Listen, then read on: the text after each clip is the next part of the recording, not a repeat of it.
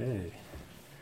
Nehemiah chapter 13, and this morning we're going to be starting in verse 9 because we began the chapter a few weeks ago. So well, let's open with prayer.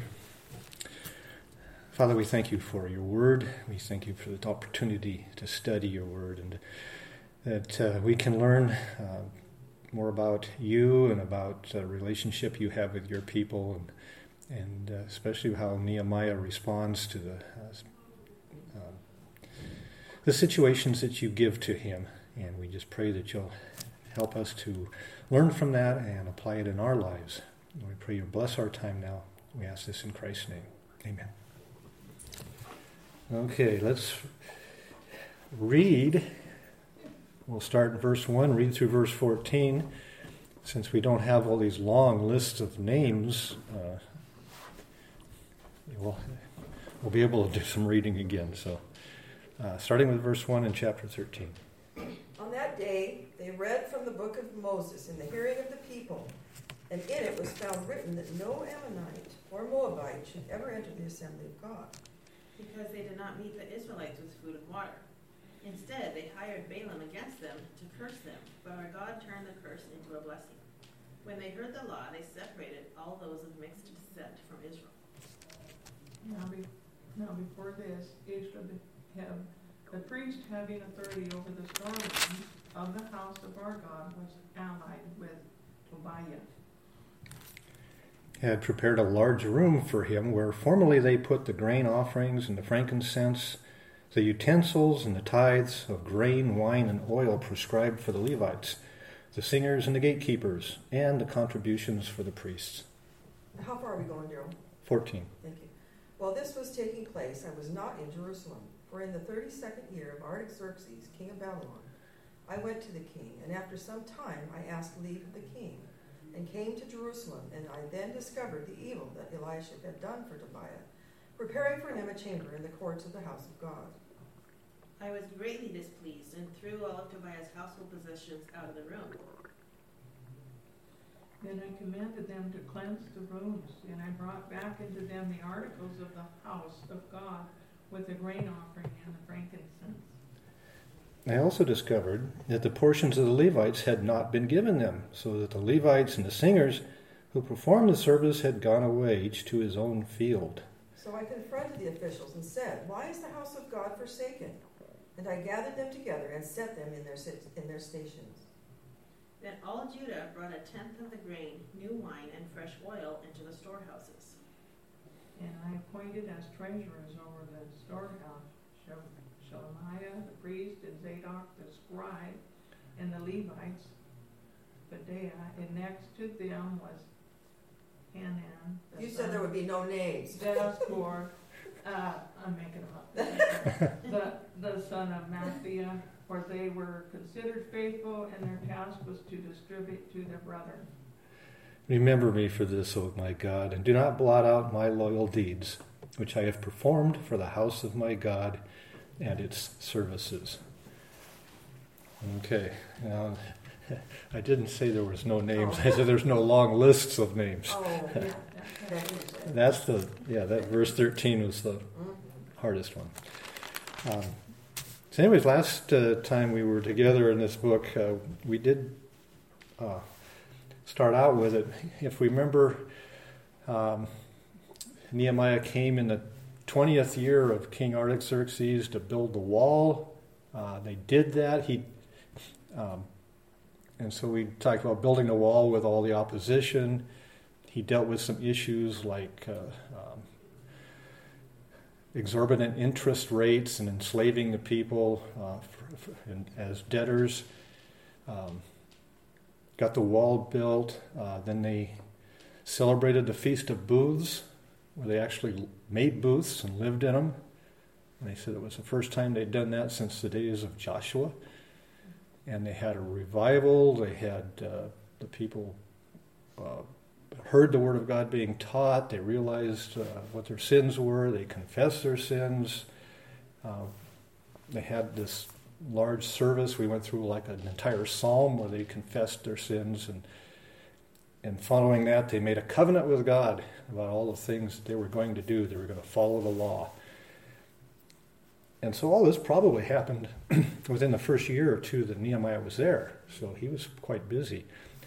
But then after 12 years, as that was his first stint as governor, he went back to the king, whether it was in Babylon or in Susa, one of the capitals. But he was not in Jerusalem for an unknown length of time.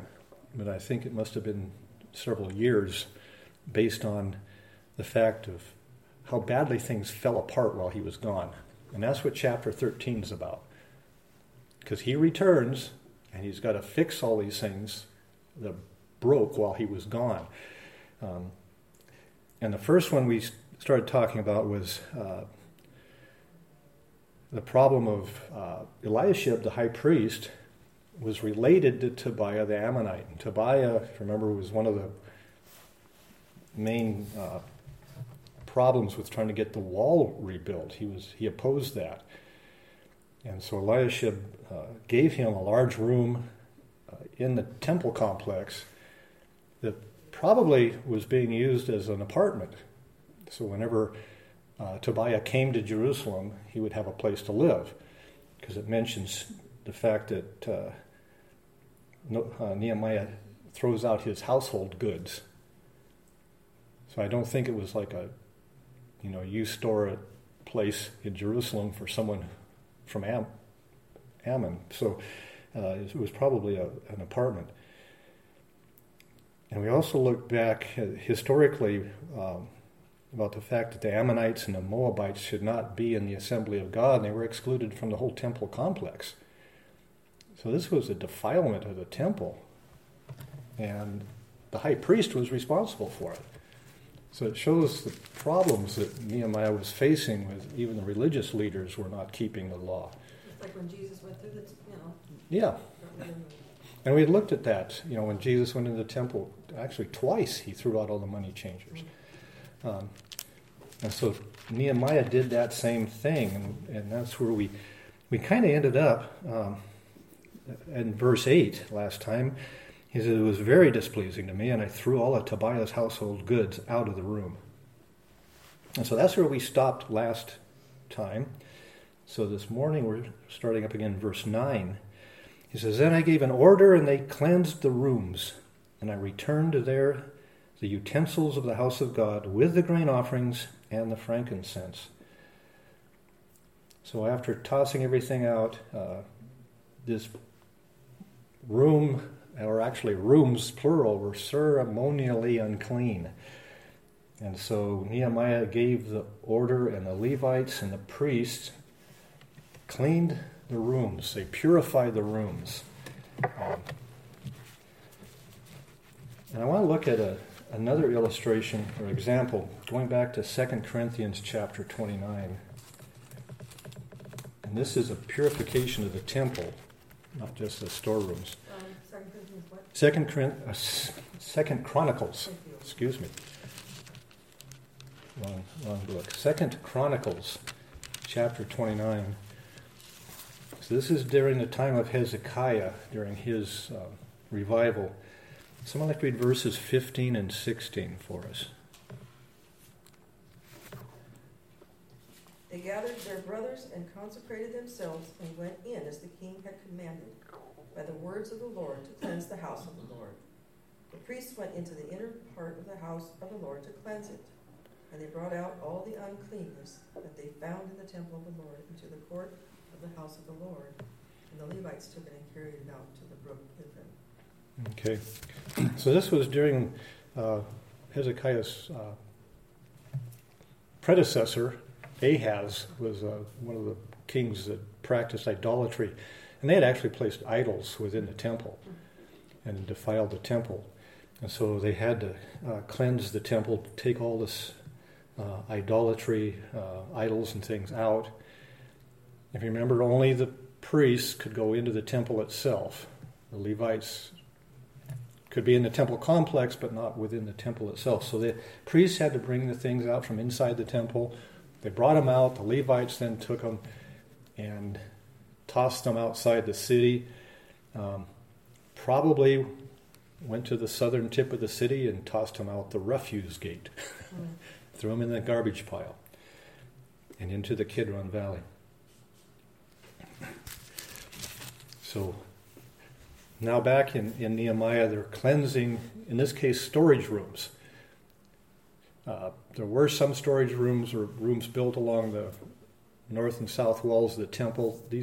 I don't think that's where these were. These were probably another building, within the courtyard that were used for storage.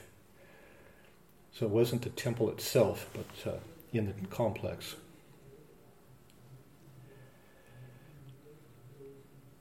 So once the storage rooms were cleansed, then Nehemiah restores them back to their intended usage. So he has the Levites bring back, and it says the temple utensils, the grain offerings, and the frankincense. So that's what they bring back. But what about, if you go back to verse 5, what else was stored in these rooms?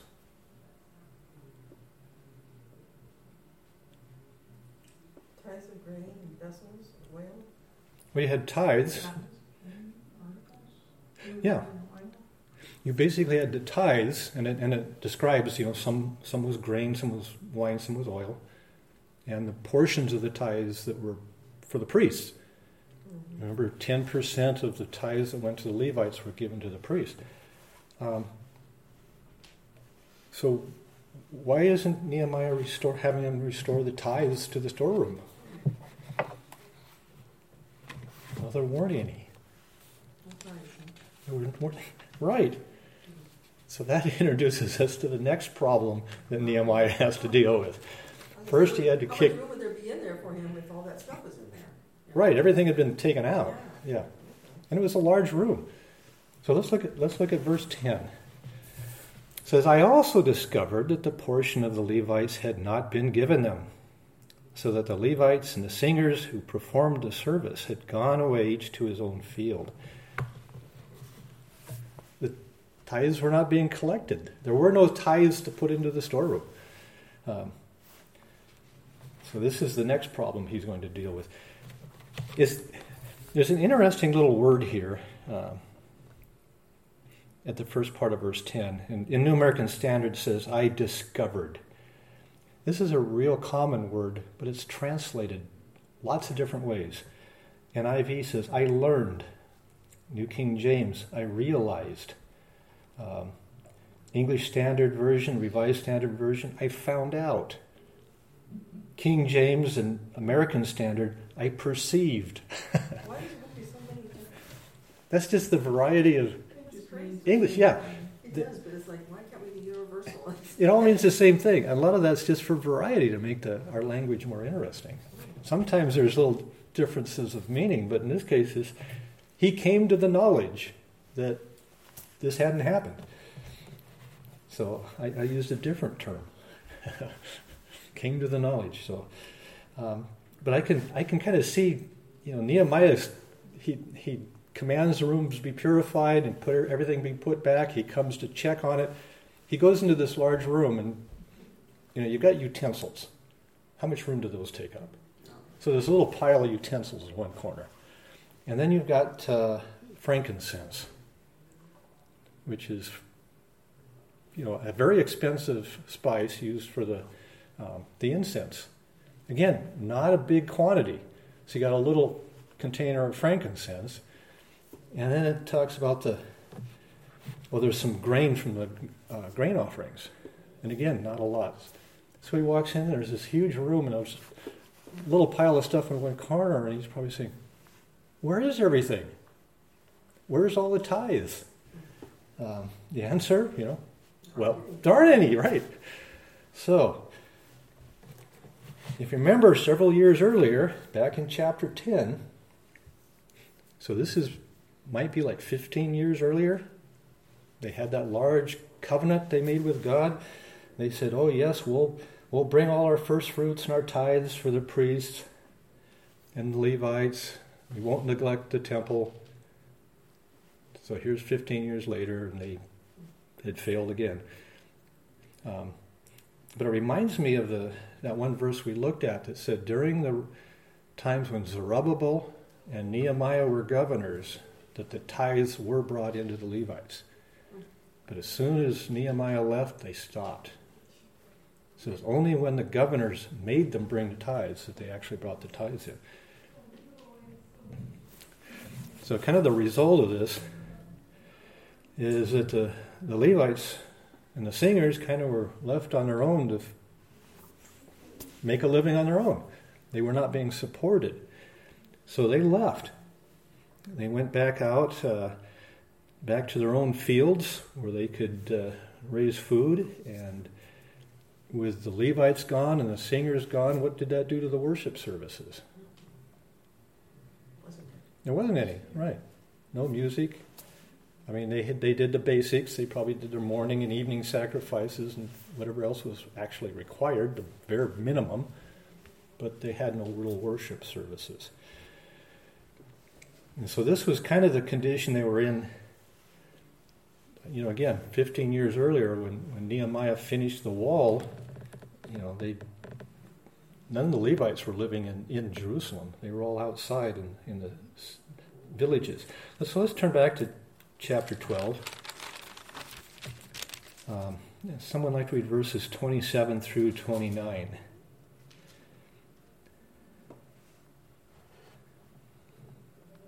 At the dedication of the wall of Jerusalem, they sent for the Levites wherever they lived and brought them to Jerusalem to celebrate the joyous dedication with thanksgiving and singing accompanied by cymbals, harps, and lyres. The singers gathered from the region around Jerusalem, from the settlements of the Netophathites, from Beth Gilgal, and from the fields of Geba and Azmaveth, for they had built settlements for themselves around Jerusalem. Okay, so they were all scattered all over. They had to gather them all, collect them, bring them back to Jerusalem. So that's what, you know, here's 15 years later, Nehemiah has to do it again. They've all gone back to their own homes outside of Jerusalem to raise crops and keep themselves alive, and he has to bring them all back again. So the people have been neglecting the temple service by not paying their tithes. Let's turn to Malachi, chapter 3. Again, Malachi's, if you look at the dates when he preached, it kind of overlapped Nehemiah. And so you can see some of the things from Malachi are similar to the situation that Nehemiah faced. Okay, Nehemiah chapter 3, and someone like to read verses 8 through 10 for us. Will a man rob God? Yet you have robbed me. But you say, in what way have we robbed you? In tithes and offerings. You are cursed with a curse, for you have robbed me, even this whole nation. Bring all the tithes into the storehouse, that there may be food in my house. And try me now in this, says the Lord of hosts. I will open not, if I will not open for you the windows of heaven and pour out for you such blessing that there will be not room enough to receive it. Okay. So this is really a focal verse used when people are teaching about the tithe is these verses from Malachi. But Malachi was condemning them because they were not bringing the tithe in. They were neglecting God's house. They were robbing God. They owed God the tithes. It was his command to them.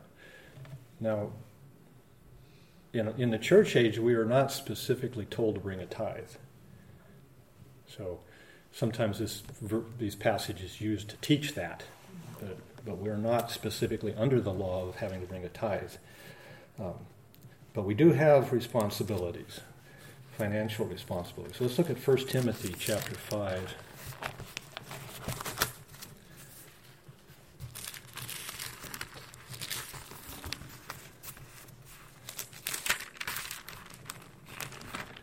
First Timothy chapter 5, Someone like to read verses 17 and 18 for us. Let the elders who rule well be considered worthy of double honor, especially those who labor in preaching and teaching.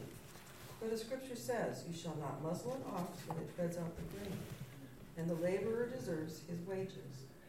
Okay, so here we have Paul telling the church, or through Timothy, that you need to support your pastors and teachers who devote themselves full time to the service. That's what we had in the Old Testament. The Levites had their provision in Israel did not include territory, land. Their provision was the Lord. And this was how they were supported through the tithes. So they were full-time, basically in full-time ministry. And so the church has a responsibility of supporting ministers too. So it's not specifically a tithe that has to be collected, although some churches and some cults do that. But we're told that we are responsible for providing. Okay, so Nehemiah finds out that tithe is not being collected. So what does he do? Starting in verse 11. So I reprimanded the officials and said, "Why is the house of God forsaken?" Then I gathered them together and returned them to their posts. So first thing he does is he rebukes or reprimands the officials. Now this word for rebuking is he's first used back in chapter 5. Let's look at that.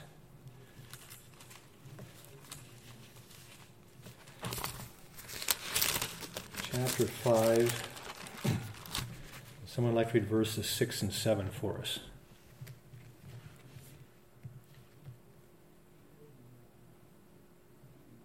I became extremely angry when I heard their outcry and these complaints. After seriously considering the matter, I accused the nobles and officials, saying to them, "Each of you is charging his countrymen interest." So I called a large assembly against them. Okay, so here our word is translated a little differently in verse 7. I think your version says accused. Mine says contended with. So he's basically bringing a charge against the nobles here. This is where they were charging interest, taking the other Jews as bondservants on the basis of loans that were not being repaid. So we have that rebuke, verbal rebuke, strong rebuke, not necessarily punishment. They weren't being fined or anything, but if we remember in that chapter, they were brought before a large assembly, and Nehemiah laid down the law in front of everybody. So, it was a public rebuke. Big spanking. Yeah, it was a verbal spanking in a sense. Now we will see this same word again in verse 17. Then I reprimanded the nobles, and again in verse 25. And I contended with them. So that seems to be one of the themes of this chapter, is rebuking the people for all the problems and failures that they've committed here in these few years while Nehemiah was gone. Now, one of the things you notice here in our verse is who he delivers this rebuke to is the officials. And a lot of times as we're going through the book, we've seen the different classes of people. We'll have the officials, or also called the rulers. We have the nobles, and then we basically have everybody else. And a lot of times you'll see them together. When we read chapter 5, verse 6, we had both nobles and officials, the nobles being rebuked. In chapter 7, in verse 5, we won't look at it, but there we have the nobles and the officials. So the nobles are probably basically I guess you'd call them the outstanding, notable citizens of Jerusalem, who are usually the wealthiest ones. the ones who have influence, the ones who are connected with business, whereas the officials are the ones who are actually the government officials who keep the law, and they have governmental authority and responsibility. So what it looks like here is that it's the officials who are responsible for collecting the tithe. They were the ones who were supposed to enforce this law and make sure the tithe was collected. So Nehemiah doesn't directly go to the nobles who should have been the ones paying the tithes, but he goes to the, in a sense, the police force who should have made sure that they were doing it. He says, why have you forsaken the house of God?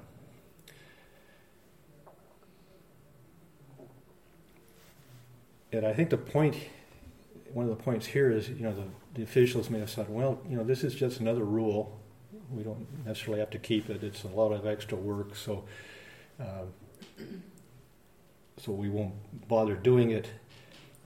But Nehemiah says, no, it's not just a rule to enforce. It's forsaking God's house.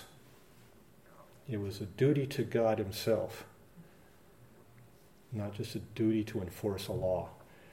It had to do with a relationship of service to God and obedience to God. And that's where we had looked at Malachi. He said, why have you despised the house of God? Why do you look down on God and treat him as not being important? And that's what the officials had done. So that's the first thing he does, is he rebukes the officials. And then the second thing we see is that he says he gathered them together and restored them to their posts. So who is the them? I still remember from high school handing in an English paper and coming back with all this red ink on it saying, indefinite antecedent. Who does them refer to? Who does they, he, she, who are you referring to? It's not clear. So here we have an indefinite antecedent. Them refers to the Levites. He brings them all back into Jerusalem, puts them back in their stations because he's going to make sure they're provided for. They don't have to live on their farms. So he brings them back to the temple. And then the third thing we see is in verse 12 that he does. He says, all Judah then brought the tithe of the grain, wine, and oil into the storehouses. So he makes sure that this is done. He gets the officials and the Levites to go out and make the collections and bring the tithe in. And so here it says all Judah. We had something similar back in chapter 12 and verse 47. Let's look at that. So this is right after the dedication of the wall. So we're going back 15 years again about. They had a tremendous worship service. The people loved the music. They loved to see the worship. And they all bring in their tithes. And so verse 47, it says, and so all Israel in the days of Zerubbabel and Nehemiah gave the portions due to the singers and the gatekeepers as each day required. Okay. So here in chapter 12 it says all Israel. In our verse it says all Judah. So those are being used synonymously here in this book.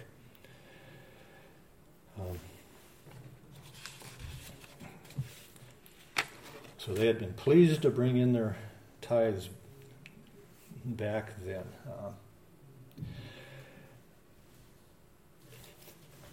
Now, one of the things that happened is that the storeroom had been mismanaged by the high priest. So going on to verse 13, Nehemiah needs to fix this problem. It says, in charge of the storehouses I appointed Shelemiah the priest, Zadok the scribe, and Pedadiah of the Levites, and in addition to them was Hanan, the son of Zakur, the son of Mattaniah, for they were considered reliable, and it was their task to distribute to their kinsmen. So here he has 4 names of the people he appoints to take care of the storeroom. There's a priest, a scribe, and it looks like 2 Levites. Now we had, again, back in chapter 12, verse 44, there were men appointed to take care of the storerooms. So someone would like to read that for us, chapter 12, verse 44. On that day, men were appointed over the storerooms, the contributions, the first fruits, and the tithes, to gather into them the portions required by the law for the priests and for the Levites, according to the fields of the towns. For Judah rejoiced over the priests and the Levites who ministered. Okay, so they appointed people before to watch over the storerooms. The thing that's missing here in chapter 12, verse 44 is, first, what were their qualifications? What does it say?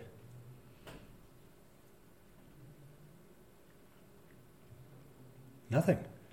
It just says men were appointed. And does it say who appointed them? It doesn't say who appointed them either. It's just, hey, you guys over there, why don't you come and you... they may have just assigned it to somebody. Not a lot of effort put into picking them out or anything like that. So now in chapter 13, verse 13, Nehemiah appoints certain men, and they are described as considered reliable. He picked reliable men, and he appointed them because they were reliable. This word reliable is first used back in chapter 9. And this is interesting because the words, I didn't expect this. So back in chapter 9, someone would like to read verse 7 and then the first part of verse 8. That's the first few lines of verse 8.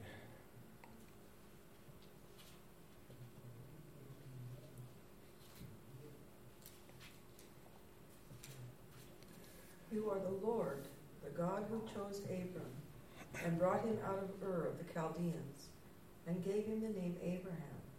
You found his heart faithful before you and made with him the covenant to give to his offspring the land of the Canaanites. Okay. Okay, so the word translated reliable in chapter 13 is here in verse 8, where it says, you found his heart faithful. So, God found that Abraham believed, and it was reckoned to him as righteousness. He believed in God. So, if that's what the word means, and what Nehemiah was looking for, are men who believe in God, they're accountable to God, they know they're accountable to God, they're responsible to God. It's not just that, like an unbeliever who usually keeps his word or something, but I think there's a faithfulness aspect here, a religious aspect in faithfulness. And then going on in Nehemiah, back in chapter 7, in verse 2, this is when he first gets the walls done and has doors in the gates. It says, chapter 7, verse 2, and I put Hanani, my brother, and Hananiah, the commander of the fortress, in charge of Jerusalem, for he was a faithful man and feared God more than many. So again, we see this faithfulness. This is a different word here. And again, it starts with his relationship to God. And he fears God, he loves God, and therefore he is faithful to keep God's word. And Nehemiah can trust him in this, to do his job. Let's turn to Acts, the book of Acts, chapter 6. And we see an appointment of faithful men to carry out work for the people of God. Acts chapter 6. We'll look at verses 1 through 6. It says, "Now at that time, while the disciples were increasing in number, a complaint arose on the part of the Hellenistic Jews against the native Hebrews, because their widows were being overlooked in the daily serving of food. And the 12 summoned the congregation of the disciples and said, 'It is not desirable for us to neglect the word of God in order to serve tables, but select from among you, brethren, 7 men of good reputation, full of the Spirit and of wisdom, whom we may put in charge of this task. But we will devote ourselves to prayer and to the ministry of the word.' And the statement found approval with the whole congregation, and they chose Stephen, a man full of faith and of the Holy Spirit, and Philip, Prochorus, Nicanor, Timon, Parmenas, and Nicholas, a proselyte from Antioch. And these they brought before the apostles, and after praying, they laid their hands on them." So here we have, again, faithful men appointed. In this case, again, it's handling food and distributing the food properly, which is kind of the same thing we have going on in Nehemiah's time, because this was the food coming in for the Levites, and he needed reliable, faithful men to handle that. I also want to look at Luke chapter 16. We talk about faithfulness and reliability. In Luke 16, this is Jesus speaking in verses 10 through 12. He says, "He who is faithful in a very little thing is faithful also in very much. And he who is unrighteous in a very little thing is unrighteous also in much. If therefore you have not been faithful in the use of unrighteous mammon, who will entrust the true riches to you? And if you have not been faithful in the use of that which is another's, who will give you that which is your own?" So God respects here faithfulness. He rewards faithfulness.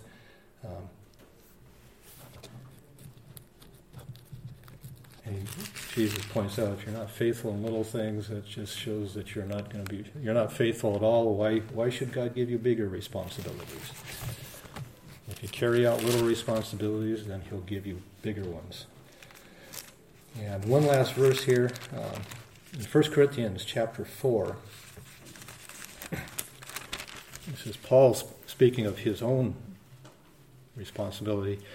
In verses 1 and 2, it says, "Let a man regard us in this manner as servants of Christ and stewards of the mysteries of God. In this case, moreover, it is required of stewards that one be found trustworthy." So we see this all through Scriptures, this need to be trustworthy with the responsibilities that God gives you and to carry those out. And that's the kind of man that Nehemiah was looking for to take care of the storerooms. Because we saw the problems that developed earlier when the storerooms were being abused and the tithes were not being collected. So he wanted righteous, faithful men to take care of doing that. And that is a good place to close.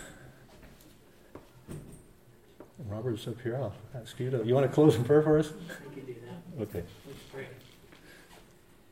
Our Father God, we thank you for your word. Father, we just come before you grateful for who you are. Thankful that indeed by your grace, by your patience, by your mercy, we can be called children of God, Lord.